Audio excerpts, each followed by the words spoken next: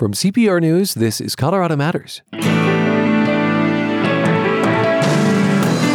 My colleague went on a little adventure 8 years ago. Andrea Dukakis checked out something akin to an ATM where you could buy cryptocurrency. I'm going to insert $5. So you've added a $5 bill and it tells you 5 so far with 9.87 millibitcoins. For a while, her micro investment was worth a pretty penny, but its value has plummeted recently.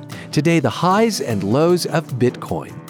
Then, Black and Latino Coloradans are chasing progress. What neighborhood you live in, you're able to afford, affects the school that you go to, affects the teacher force, affects whether or not you're going to get out of high school, affects whether or not you're going to get into college. All of these things are connected. A new report shows some progress, but is it merely on paper? Hi, I'm Jasmine Liddington, and I donated my car to Colorado Public Radio. My car got hit, and ultimately it was totaled. When I realized that the car wasn't going to be fixed or covered, I just decided that what would be a higher purpose for this car, as opposed to parting it out for small amounts of money myself or just getting rid of it, the best decision was to donate it to an organization that I appreciate. It's easy to donate your car at cpr.org. This is Colorado Matters from CPR News and KRCC. I'm Ryan Warner. By now, most people have some idea of what Bitcoin is and some general knowledge of cryptocurrency. But back in 2014, it was a relatively new concept. That's when my colleague Andrea Dukakis learned about a machine, a Bitcoin ATM, and did a story on it, which meant buying some. In a few minutes, we're going to hear from an expert about Bitcoin's highs and lows. First, though, Andrea is here to share her own experience as a Bitcoin mini mogul. Hi, Andrea. Hey, Ryan. Tell us more about what prompted you to buy Bitcoin back in the day. Well, I had been curious about Bitcoin for a while. It was first introduced in 2008, officially launched in 2009. And I read an article at some point about this Colorado company that had set up these machines where you can go buy Bitcoin. And I decided to go purchase some. And so where did you go exactly? Well, the machine was tucked into this nondescript gardening store. It was the brainchild of a man named Noah Berger, who started the company XB Teller. And here's a clip from that story. And just a note, I say Bitcoins instead of Bitcoin, and no one really says it in the plural. Okay. Now I'm finally ready to buy Bitcoins. And first, I get a free smartphone app.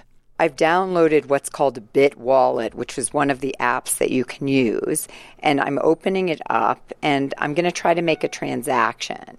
So where do I go? Once I get a barcode on my phone, which is sort of like my Bitcoin email address, I scan it over the screen on Noah Berger's ATM.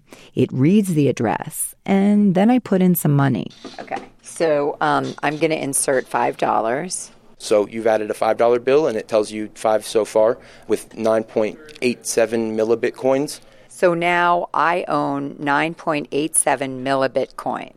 Basically, that means my $5 bought me just a small fraction of a Bitcoin. But it's pretty exciting. Great. I'm a Bitcoin owner. You sure are. Congratulations. That's wonderful. Okay, what happened to that $5 investment? It stayed in my BitWallet for the last 8 or so years. It's still there. And every once in a while, I check it and check its value. At Bitcoin's height, less than a year ago in November of 2021, my $5 was worth close to $600. Wow. But the value of Bitcoin has dropped precipitously since then. Today, it's worth about $200, so way down from its peak. Well, though, if I had invested $5 in anything and it became $200, I'd still be happy. True. But if you had invested, say, $100 at the time, I mean, you'd be sitting on thousands of dollars at this point. It would have been worth well over $10,000, though much less today, but still a very good investment. And I kick myself for not putting more money into that ATM. Yeah, you don't sound like a gambler much. Right. And just a note, the Bitcoin ATM is no longer in that gardening store. The store was actually broken into. Someone took the dollar bills out of that machine. And Noah Berger says he still has some machines in various stores, and they are occasionally the target of criminals. Okay, so these machines apparently are vulnerable. Well, let's put Andrea's experience into some context now with Joshua Ross, Director of Entrepreneurship at DU's Daniels College of Business. He has taught a class on blockchain, cryptocurrency, and specifically Bitcoin. Josh, welcome to the program. Hey, thank you for having me. So, as Andrea said, there's been a precipitous fall in the value of Bitcoin and, frankly, other virtual currencies. Was this drop inevitable given its meteoric rise? That's a great question. I think if you look over the history of Bitcoin, we've had a number of resets where it's hit a low or an all-time high, and then it's actually come back and retested the lows. But I think there's some macro events that have taken place that have caused Bitcoin to drop down to the $20,000 level. Some macro events, what would that be? Well, we had a time where we had this pandemic, and our Federal Reserve, put trillions of dollars into our economy. Our government put trillions of dollars into our economy. And a lot of people had extra spending money, and they started to invest in different types of cryptocurrencies. Huh. And at the same time, you had a lot of larger institutions, hedge funds, making very risky bets in different types of cryptocurrencies.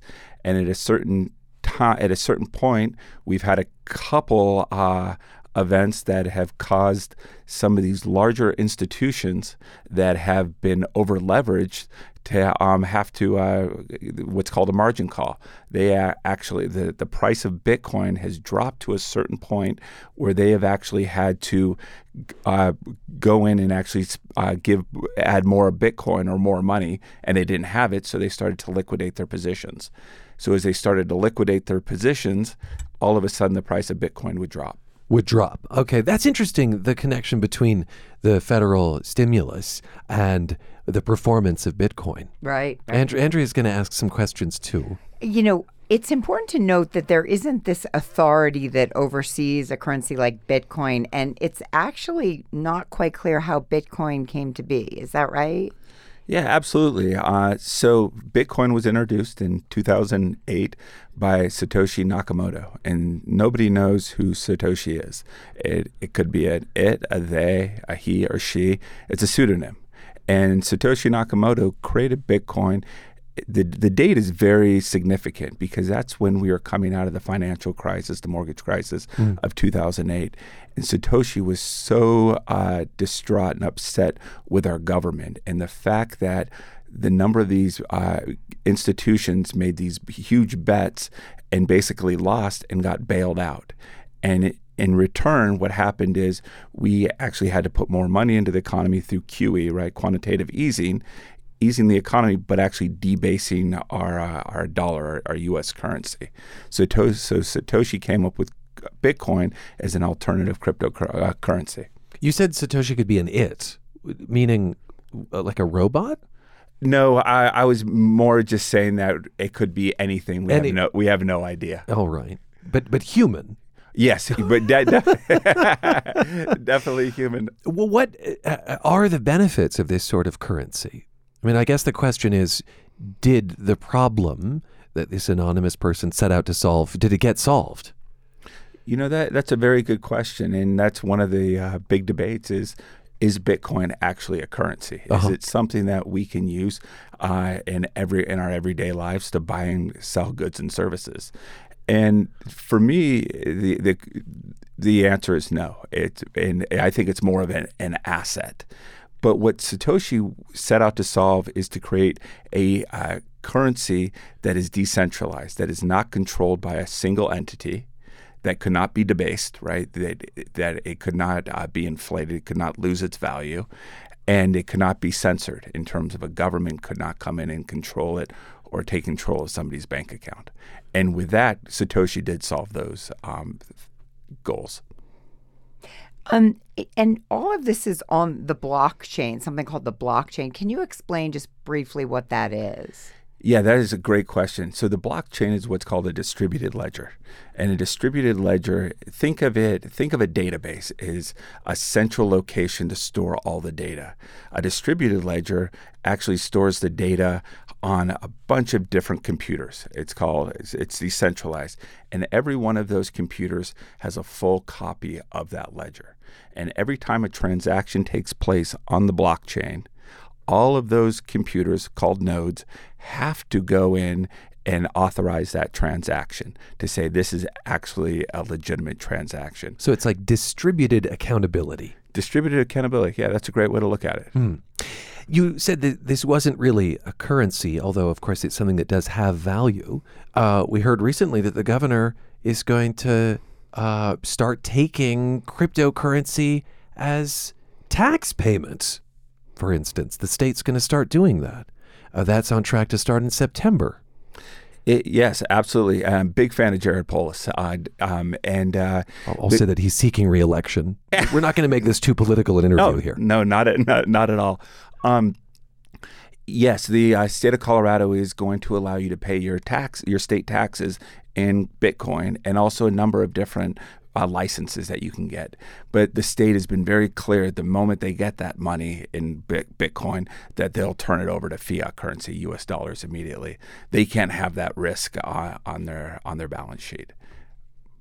One of the things we hear a lot about when it comes to Bitcoin is mining Bitcoin. And mining's something we've done for centuries underground, so it's sort of hard to understand that this can be a virtual thing. Can you explain what Bitcoin mining means? And energy intensive, right? Very energy intensive. And that's a great question. This was one of the geniuses of Satoshi. A couple things that Satoshi needed to solve is trust in the network, that people trusted, avoid double spending, right? This is a digital currency. So how do I know that the Bitcoin I have hasn't been copy pasted and sent to somebody else as well? So the double spending, and also distribution, and also value of the Bitcoin. So came up with this concept of miners. And there's these Bitcoin miners out that they authenticate every single transaction that happens on the Bitcoin blockchain. And so every transaction that happens on the Bitcoin blockchain, these miners authenticate. Every 10 minutes, a new block is added to the Bitcoin blockchain. As one block closes, all these miners compete to solve a complex mathematical equation. The miner that completes that mathematical equation gets credit for adding that block to the blockchain, and right now gets 6.25 cryptocurrencies for their work. Do the math, that's about $120,000. So what that does is these miners are expending a lot of energy to solve that equation. So it provides value to actually getting the Bitcoin. All these miners are authenticating every transaction, so it's in their best interest to make sure these are authenticated. So they solve those problems, and that puts trust into the network. And they also, the final thing is make sure that every transaction is actually correct in saying that Andrea, when she sent me that Bitcoin, actually had that Bitcoin in her wallet, so she didn't spend it somewhere else. So the idea is that they are both kind of minding the system, in mining the system, and adding value at the same time. And speak to why that requires so much energy. Is that just computing power? Yeah, great question. So when this first started out, when Satoshi and just a couple of people were doing the mining, they were actually able to solve that problem on laptops. It required very little computing power. And back then, the reward was 50 Bitcoins. So do the math on what that was worth, what that would be worth today. What Satoshi did is it knew that more and more miners would come onto the network, so they had to make that more difficult, that equation more difficult to solve. So as the more miners came out of the network, that equation got harder to solve, requiring much more complex computing power. And now you have these machines that all they are made to do, these ASICs, is to solve this complex equation. Now, there's another technology we hear about, Ethereum, that's related to all of this. Explain what that is. Yeah, so Ethereum was developed by Vitalik Buterin, And it is a different type of cryptocurrency with a much different use case. Vitalik's goal with Ethereum was to solve some of the issues that he felt Bitcoin had, and also create what's called a distributed computer network. And the idea is that you create this Ethereum platform, and then people can build applications that sit up on top of this Ethereum platform to solve different types of problems. So what's an example? So an example is there's a company up in Boulder called Helium. And what they are doing is they want to give ubiquitous internet access to everyone. So what you can do is you can go buy one of these little boxes, plug it into your network at your house, and it sends out a Wi-Fi signal. And the goal is to have people do that all throughout neighborhoods, all throughout municipalities, and it creates a large mesh network. So as a user then, let's say I have a dog with a Wi-Fi collar. Well, I can't put a cell phone on him, but I could connect to this Helium network. And every time I connect to it, I would pay the Helium network in Helium tokens. And if I was using your Helium, your router, your connection, you would get paid a few Helium tokens for that. All of that would be built on the Ethereum platform. Yes. Does the decentralized nature of this, and we know to some extent that the answer is yes, but I'll just have you expound a bit, does it make it a particularly good currency for criminal minds? That's always been a great question and a great debate. I still believe if you are going to be a criminal and transact in various nefarious illegal activities, the U.S. dollar is still probably the best way to do it. It is the most anonymous way to hand over physical currency from one person to the other. In terms of cryptocurrency, for the most part, at some point, you actually have to show your identity. So if I want to go buy some cryptocurrency on one of these exchanges, let's say Coinbase, they have KYC, know your customer. And I actually have to show my license and be authenticated. They can then if I move that cryptocurrency to a wallet and then to another wallet and then to another wallet, you can still track where that currency moves. So you can actually, it is not as anonymous as people think it is.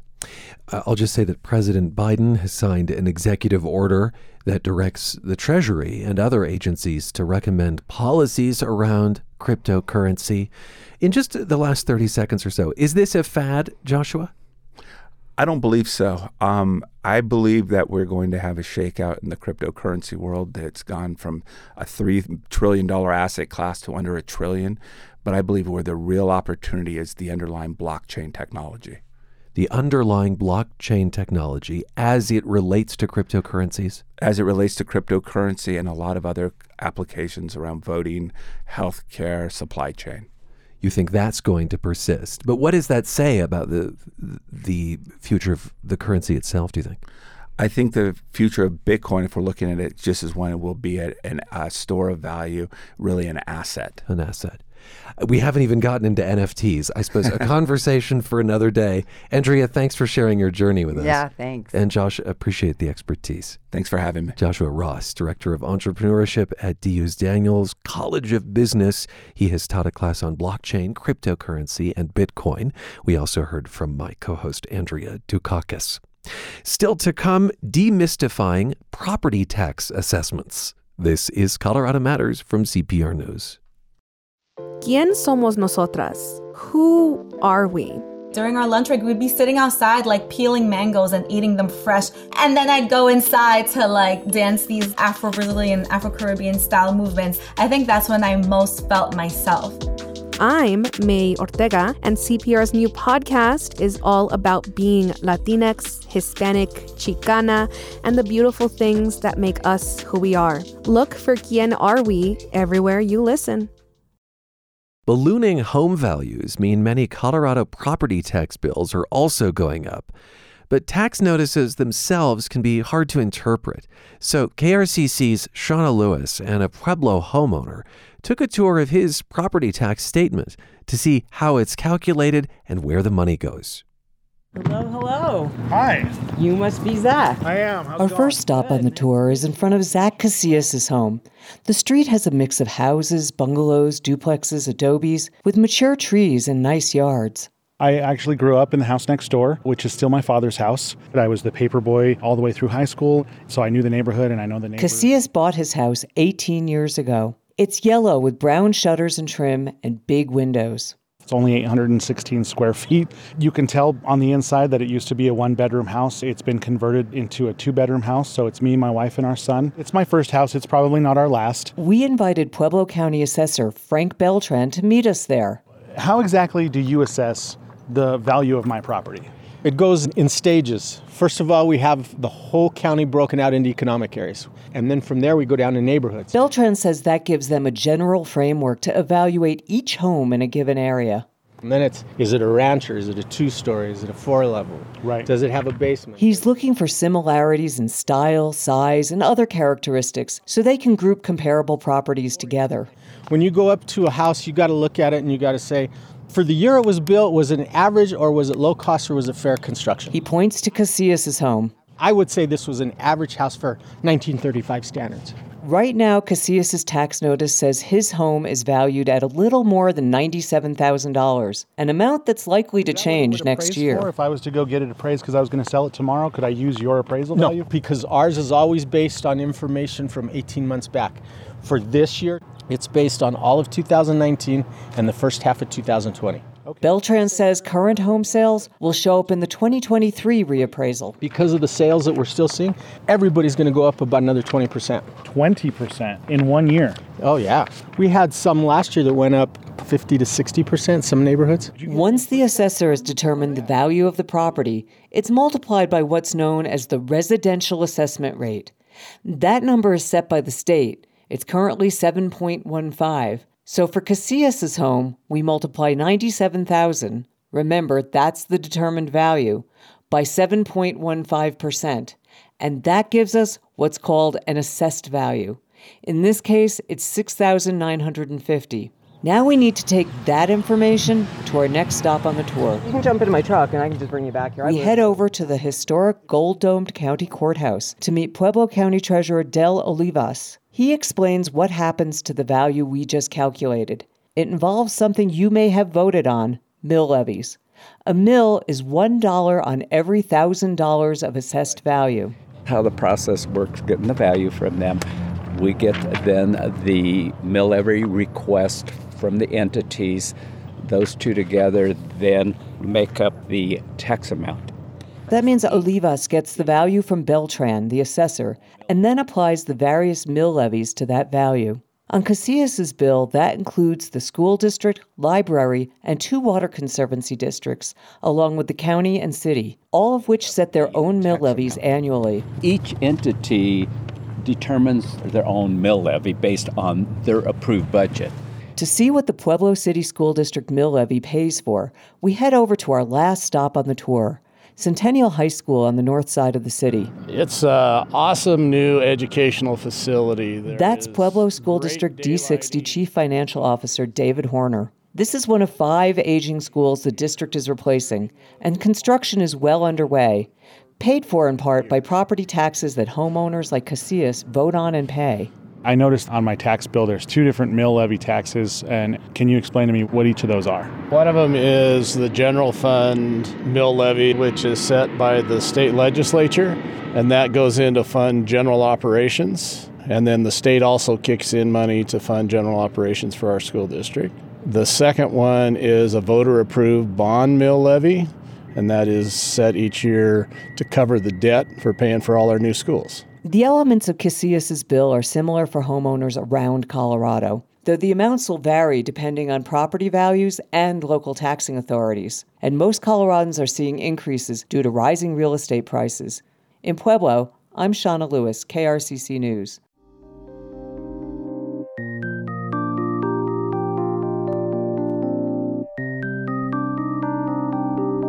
And Colorado Matters continues in the next half hour with how Colorado has managed to narrow racial inequities, be it in housing or education, and what's left to do. I'm Ryan Warner. You're with CPR News and KRCC.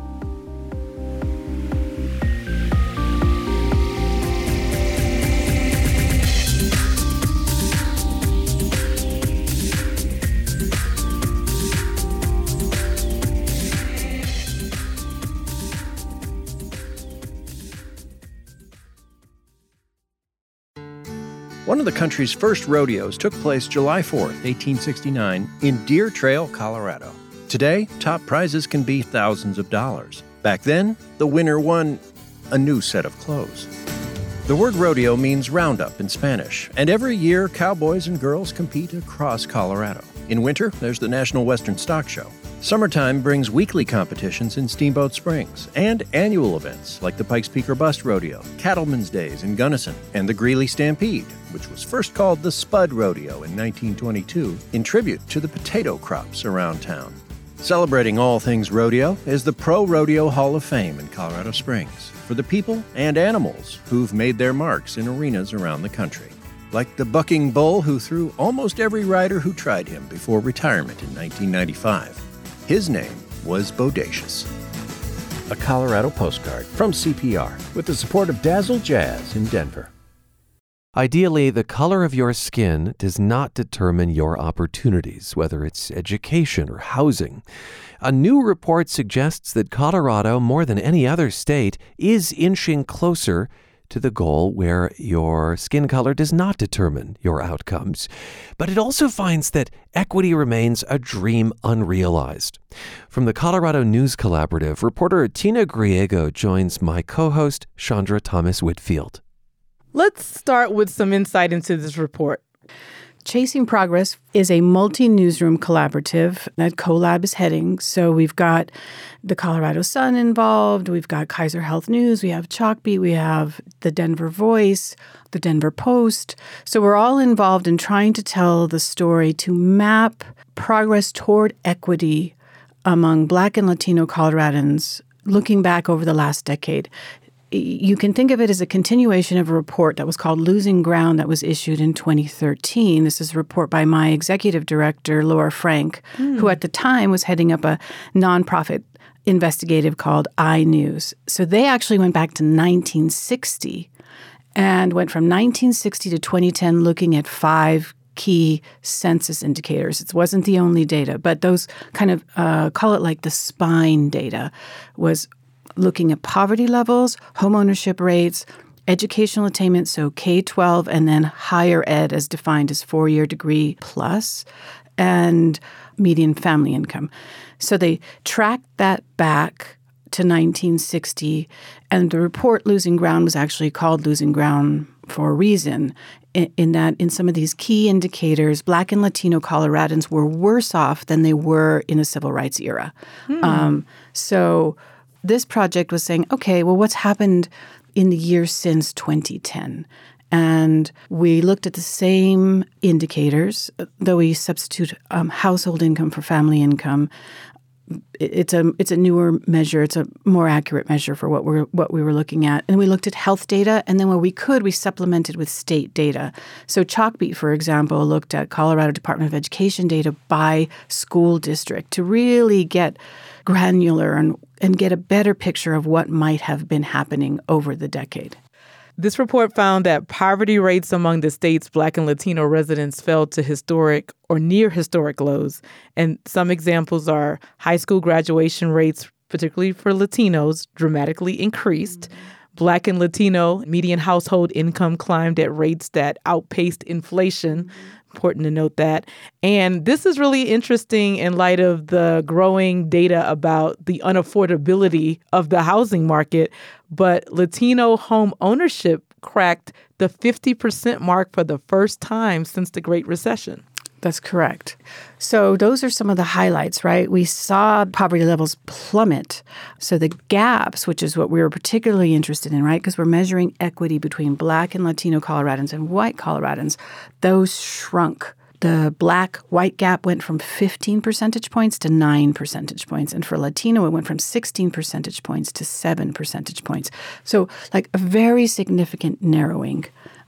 There's going to be caveats with all of this, but I think it's important to note that the overall, those numbers fell. Income went up, poverty rates fell. I think one of the brightest spots is certainly the high school graduation rates. And I do want to point people to Yesenia Robles' work in Chalkbeat, looking district by district at where was some of this change most significant. So a place like Aurora Public Schools, huge change in their attempts to make a difference in the Latino graduation rate over the last decade. Any other key findings stood out for you?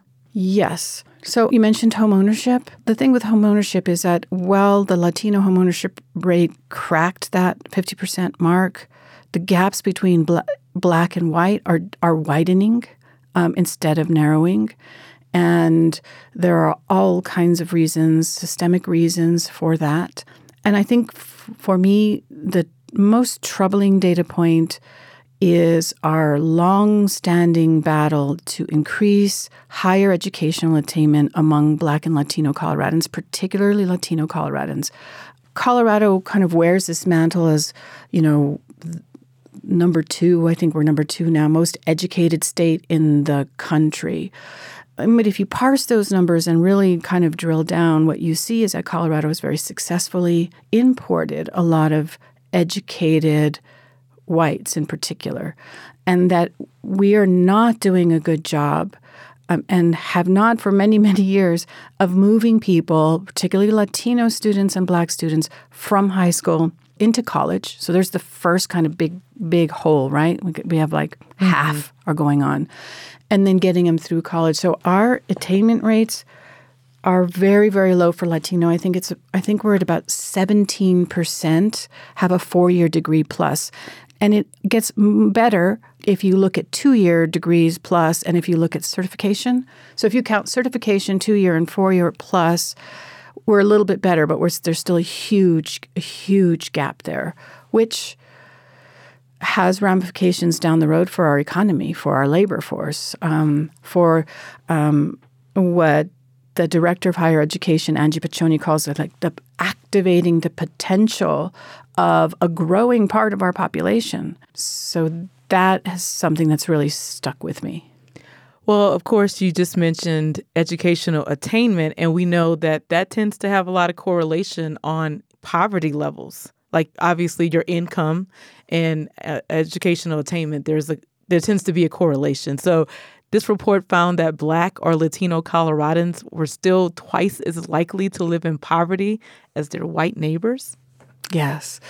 So 2 things there that you're hitting on. One is the connecting of the dots. All of these things are connected, right? So what neighborhood you live in, you're able to afford, affects the school that you go to, affects the teacher force, affects whether or not you're going to get out of high school, affects whether or not you're going to get into college.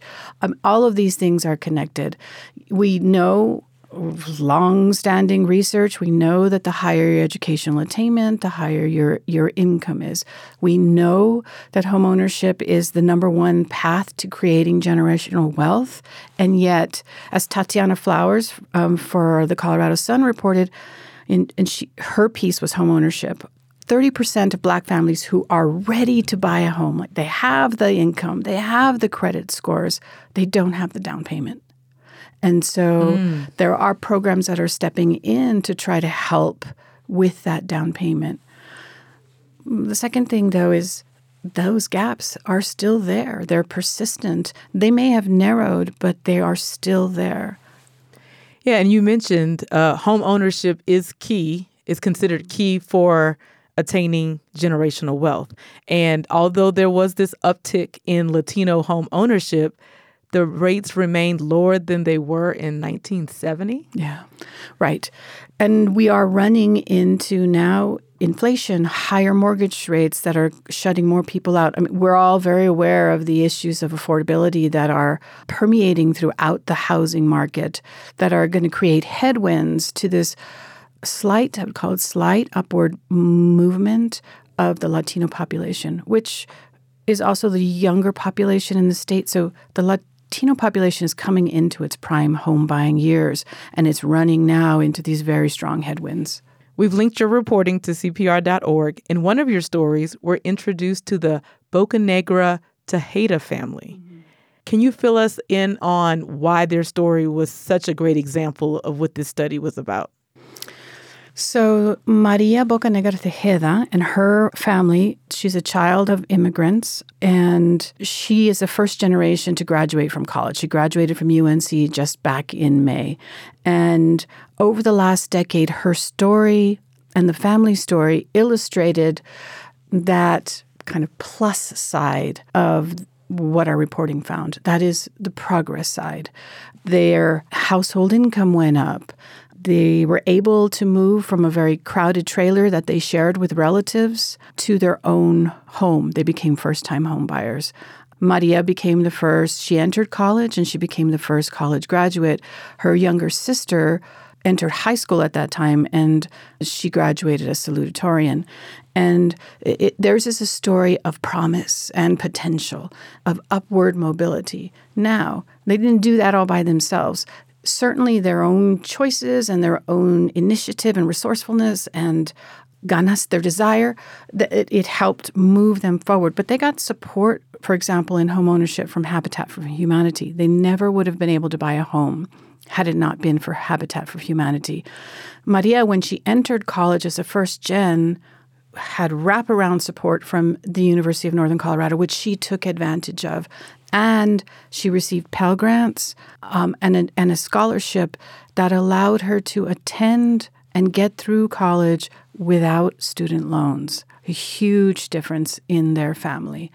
Medicaid expansion helped support some of the medical costs that Maria's father, he has chronic illnesses. And so Maria's father is also a member of a union at a meatpacking plant. So he saw his wages increase. Maria's mother entered the labor force when it was expanding at the end of the decade, and that helped bring up their household income. So what I most liked about Maria's story and the family story is that they recognize that this combination, this kind of almost, I don't want to call it a magic combination, right? But it's like this coming together, this confluence of their individual initiative and these programs that help support them, move them toward the path of equity. One memorable line in one of the articles you co-wrote with fellow journalist Bert Hubbard reads that progress toward parity is progress toward equity. What exactly does that mean to you? We are looking at where Black and Latino Coloradans sit in comparison to white Coloradans. And in that gap, in that disparity, is where equity lies. And so what we're looking for is for Black and Latino Coloradans to come up to where white Coloradans are. We don't want parity in which we've accomplished it because white Coloradans are now making less money and are entering poverty and are not graduating from high school or graduating from college, right? That's not what parity looks like. We want parity in which they're equally at the same level or the opportunity to reach the same level. And so if we can truly level that playing field and we can say we have parity, then we can say we have made progress toward true equity. So I guess when you boil it all down, does equity still remain elusive for Coloradans of color? Yes. Nearly everyone that we interviewed, and we interviewed many, many Black and Latino Coloradans, nearly everyone focused on the gaps. The question of progress over the last decade was viewed with great skepticism, in part because of what happened with the pandemic and what happened with the economy and what's happening now with inflation. The question is, how real was that progress? Was it just a function of the economy? Was it just a function of demography? And the minute that it's tested, it crumbles. Like we built an economic house of cards, and now it's falling. And one of the challenges of this project is really to look at programs and policies that might have made a difference and that can continue into this decade, right? Looking for the durable within the ephemeral. And so that is one of the challenges in our reporting is we're trying to find those places where this might actually stick. For most of the people we interviewed, the gaps are a huge concern. And I think one of the key quotes comes from Pastor Del Phillips, who basically says, you know, I wish I had his quote right in front of me, but he basically says, look, if you're telling me that there's a white Coloradan on the other side of the Grand Canyon and I'm on this side of the Grand Canyon and the white Coloradan is saying, hey, look, the chasm is narrower, so go ahead and jump. He said, I'm still going to fall to the bottom. The chasm is still there. And why it's still there and how we actually close it is the challenge that lies ahead. Tina, where does your reporting go from here? Right now, we are working on a closer look at what happened with poverty. No other state in the nation saw a greater narrowing of poverty rates between Latino and white than Colorado. So we want to take a look at what does that actually mean? What does that mean for us now in the tests of this time? Obviously acknowledging that because you have risen above a federal definition of poverty level does not mean that you are self-sustaining or struggling. So we want to look at that kind of gap that exists between the definition of poverty and being self-sufficient, being able to support a family in Colorado. And we are also taking a deeper look at higher education. Coming more quickly is a piece looking at poverty among Denver seniors that the Denver Voice is doing, and another more local piece looking at discipline and disproportionate discipline in the Boulder area. Tina, thanks for joining us today. Thank you. Reporter Tina Griego of the Colorado News Collaborative speaking with my co-host Chandra Thomas Whitfield. Griego's project with other newsrooms is called Chasing Progress. It examines socioeconomic and health equity among Black and Latino Coloradans over the last decade. We have linked to the reporting at CPR.org. This is Colorado Matters.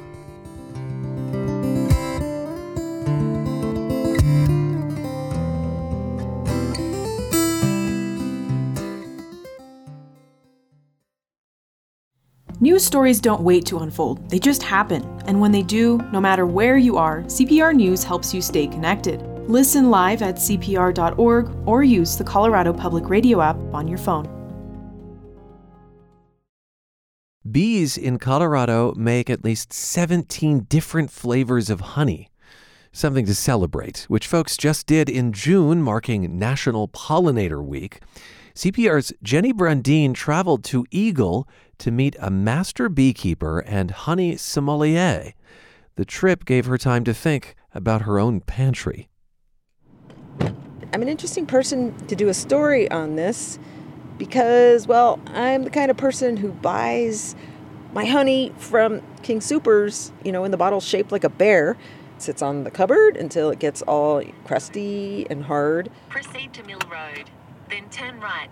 So I'm not the most discerning when it comes to the fine things in life, so we'll see how this goes. The destination is on your left. Hi, Carmen. Nice to meet you, Jenny. Yeah. Before we talk to Nap Nectar's master beekeeper, Carmen Weiland, about honey, let me tell you, bees are freaking fascinating. Here's just a couple of factoids. They build honeycombs in the shape of a hexagon because it's the most architecturally sound shape. One bee does a waggle dance in the shape of an 8 that tells her fellow bees the exact coordinates in relation to the sun to find food. And I believe every second that she's wiggling in the figure 8, the cross part, it's 1/16 of a mile. You could have one bee one day at my house, and then the next day I've got over 40 at my house. So she told her sisters to come over and have my lavender buffet. In the Nap Harvest store, as I make my way through the honey-based creams, soaps, and honey jars from bee colonies across Colorado, I learn more. If the queen bee is too aggressive, Carmen said you squash her and you can order a new one online for $40. Carmen Weiland has a deep love of bees. She's adopted the European way of referring to bees: mother, daughter, and father, instead of queen, drone, and worker. And I always refer to the bees as my girls. I'm always like, I'm going to go visit my girls today. She explains how a distinct honey flavor gets made. Let's say a honeybee stops off at a lavender shrub. She goes in, gets the nectar, churns it up in her honey stomach, mixing it with enzymes, then swings by a berry bush and does the same. She spits that out into another bee, and so on and so on. Once that's packed into a comb, the bees flap their wings furiously to get the water content to around 17%. There's your lavender and berry honey. Unbelievable. Each different honey reflects the flowers or bushes the bees drank from. Between the floral, the bitter, the salty, the smoky, there's so many different flavors of honey. And there's one that tastes like marshmallows, roasted marshmallows. It's crazy. Another crazy fact. So I'm allergic to honey. Weiland is allergic to honey. I would break out in hives when I ate honey, which is But it's getting better. She eats Slovenian dew honey from dewdrops on trees daily to build up her immunity. She doesn't break out in hives like she used to. So you guys, do you want to try some honey? So we have our The Sheridan family from Oregon first tastes fireweed honey. It was very delicious. 12-year-old Lucas doesn't need fancy adjectives when tasting honey, but master tasters describe this honey as light, flowery, with subtle tea-like notes, and a nice buttery finish. Fireweed is on the American Honey Tasting Society's top 5 honeys to try before you die list. Weiland then serves the family a Colorado wildflower blend. Not spice, but a bite. A little bitter, maybe? Or there's a... It's a darker honey. It kind of tasted like a flower petal. Not like a gross flower petal, but like a really nice flower petal. It was really good. The family concludes this raw honey has way more flavor than store-bought honey. A lot of grocery store honey has been pasteurized. It's heated over 160. You never want to heat honey over 105 because you lose all its beneficial enzymes and minerals. So once it's pasteurized, you're just eating sugar at that point. Raw honey from a beekeeper is super healthy. It's used as an anti-inflammatory, antioxidant, used to treat coughs and wounds. In fact, Weiland is developing a cream with a local cancer center to soothe and heal radiation burns. And yeah, for the foodies out there, there are more ways to eat honey than with peanut butter. Cheese, at night, you can drizzle it over your salmon after you make it. Yeah, on a charcuterie board. Knapp Ranch's Carrie Hogan. If you take a cracker and then some of that spicy salami and then a little bit of horseradish cheddar and some honey, it's so cool, that, sweet, savory thing. It's just... The Sheridan family rounds out their tasting with a lavender honey. And yeah, I got to try some too. Oh, wow. Ooh, that is nice. I think it's going to make my breath smell good. I'm Jenny Brendine, CPR News. Bees, of course, are not the only pollinators in Colorado. Last summer, we spoke with CSU Extension horticulturist Lisa Mason about ways to attract pollinators of all kinds, especially in the face of climate change. So are there drought-tolerant plants that native bees and maybe even honeybees love? Absolutely. There's a wide variety of beautiful flowers you can plant in your yard. Bees generally go to white, yellow, and bluish colored flowers. Hummingbirds, if you want to attract them, they're going to go for the red and the orange-colored flowers. And butterflies in general just like brightly colored flowers. Different shapes of flowers are going to attract different pollinators. So bees would need a landing platform. So penstemons are great. They can crawl right into the penstemons. Blanket flowers, sunflowers, those are all great options. And they're all drought tolerant too, so you'll definitely save on your water bill. Okay, this is fascinating. So clearly there has been research as to what color flowers attract which pollinators. Absolutely. And native plants are an excellent option and have a lot of those traits already built in. So native plants, you really can't go wrong. And all these flowers add a variety of color. Everyone wants a very aesthetically pleasing landscape. Native plants and drought-tolerant plants are definitely a great way to go. Okay, run through that one more time for us, just because it goes by rather quickly. What colors were good for bees and what colors were good for hummingbirds? So hummingbirds like red and orange-colored flowers, generally. Bees prefer blue, yellow, white, sometimes other pale-colored flowers. Those are general guidelines. Another good guideline to look into are to make sure the flowers you're planting have the plant reproductive parts. Make sure they have the pollen and nectar sources available, because horticulturalists, we breed plants, we propagate plants, and in that process, certain varieties, the pollen and nectar is actually bred out of the plant. So it doesn't have, you have a beautiful flower for the landscape, but it doesn't have any of those pollen and nectar sources for the insects. And how do I check that? How do I know that when I'm choosing a native species? Doing research, and there's a lot of great plant lists out there, but also you can just look inside the flower. Look for the anthers with the pollen on them. Can be a great way. And if you're in an outdoor garden center, where are the bees visiting? That can be another good way. Look for the bees. Oh, that's interesting. It's funny that you said that hummingbirds like red flowers, because I think of hummingbird feeders are almost always red from what I remember. And that's correct. They are attracted to that reddish color. But a key also to attracting hummingbirds is a lot of the diet of hummingbirds in the summertime are other insects. So by planting nectar, flowers that have a lot of nectar, you attract insects, which then attract hummingbirds. Okay. And you want people in general to avoid repetition in their garden. In other words, the more variety you can have, the better, correct? Variety is good. Small groups of the same plant can be beneficial, though, because when bees pollinate, they transfer pollen from one plant to another plant of the same species. Okay, so you don't want a monoculture in your garden, but it's okay to have pockets of similarities. Absolutely, yeah. Thank you so much, Lisa. I really appreciate it. Thank you for having me. Lisa Mason is a CSU Extension horticulture agent in Arapahoe County. She leads Native Bee Watch, a citizen science program. We spoke in June of last year. And that is Colorado Matters for today, with thanks to our own, wait for it, busy bees. Tyler Bender, Carl Bielik, Anthony Cotton, Pete Kramer, Andrea Dukakis, Rachel Estabrook, Michelle Fulcher, Matt Hers, Michael Hughes, Carla Jimenez, Pedro Lumbrano, Patrice Mondragon, Shane Rumsey, Chandra Thomas Whitfield. And I'm Ryan Warner. You're with CPR News and KRCC. Thanks for spending time with us.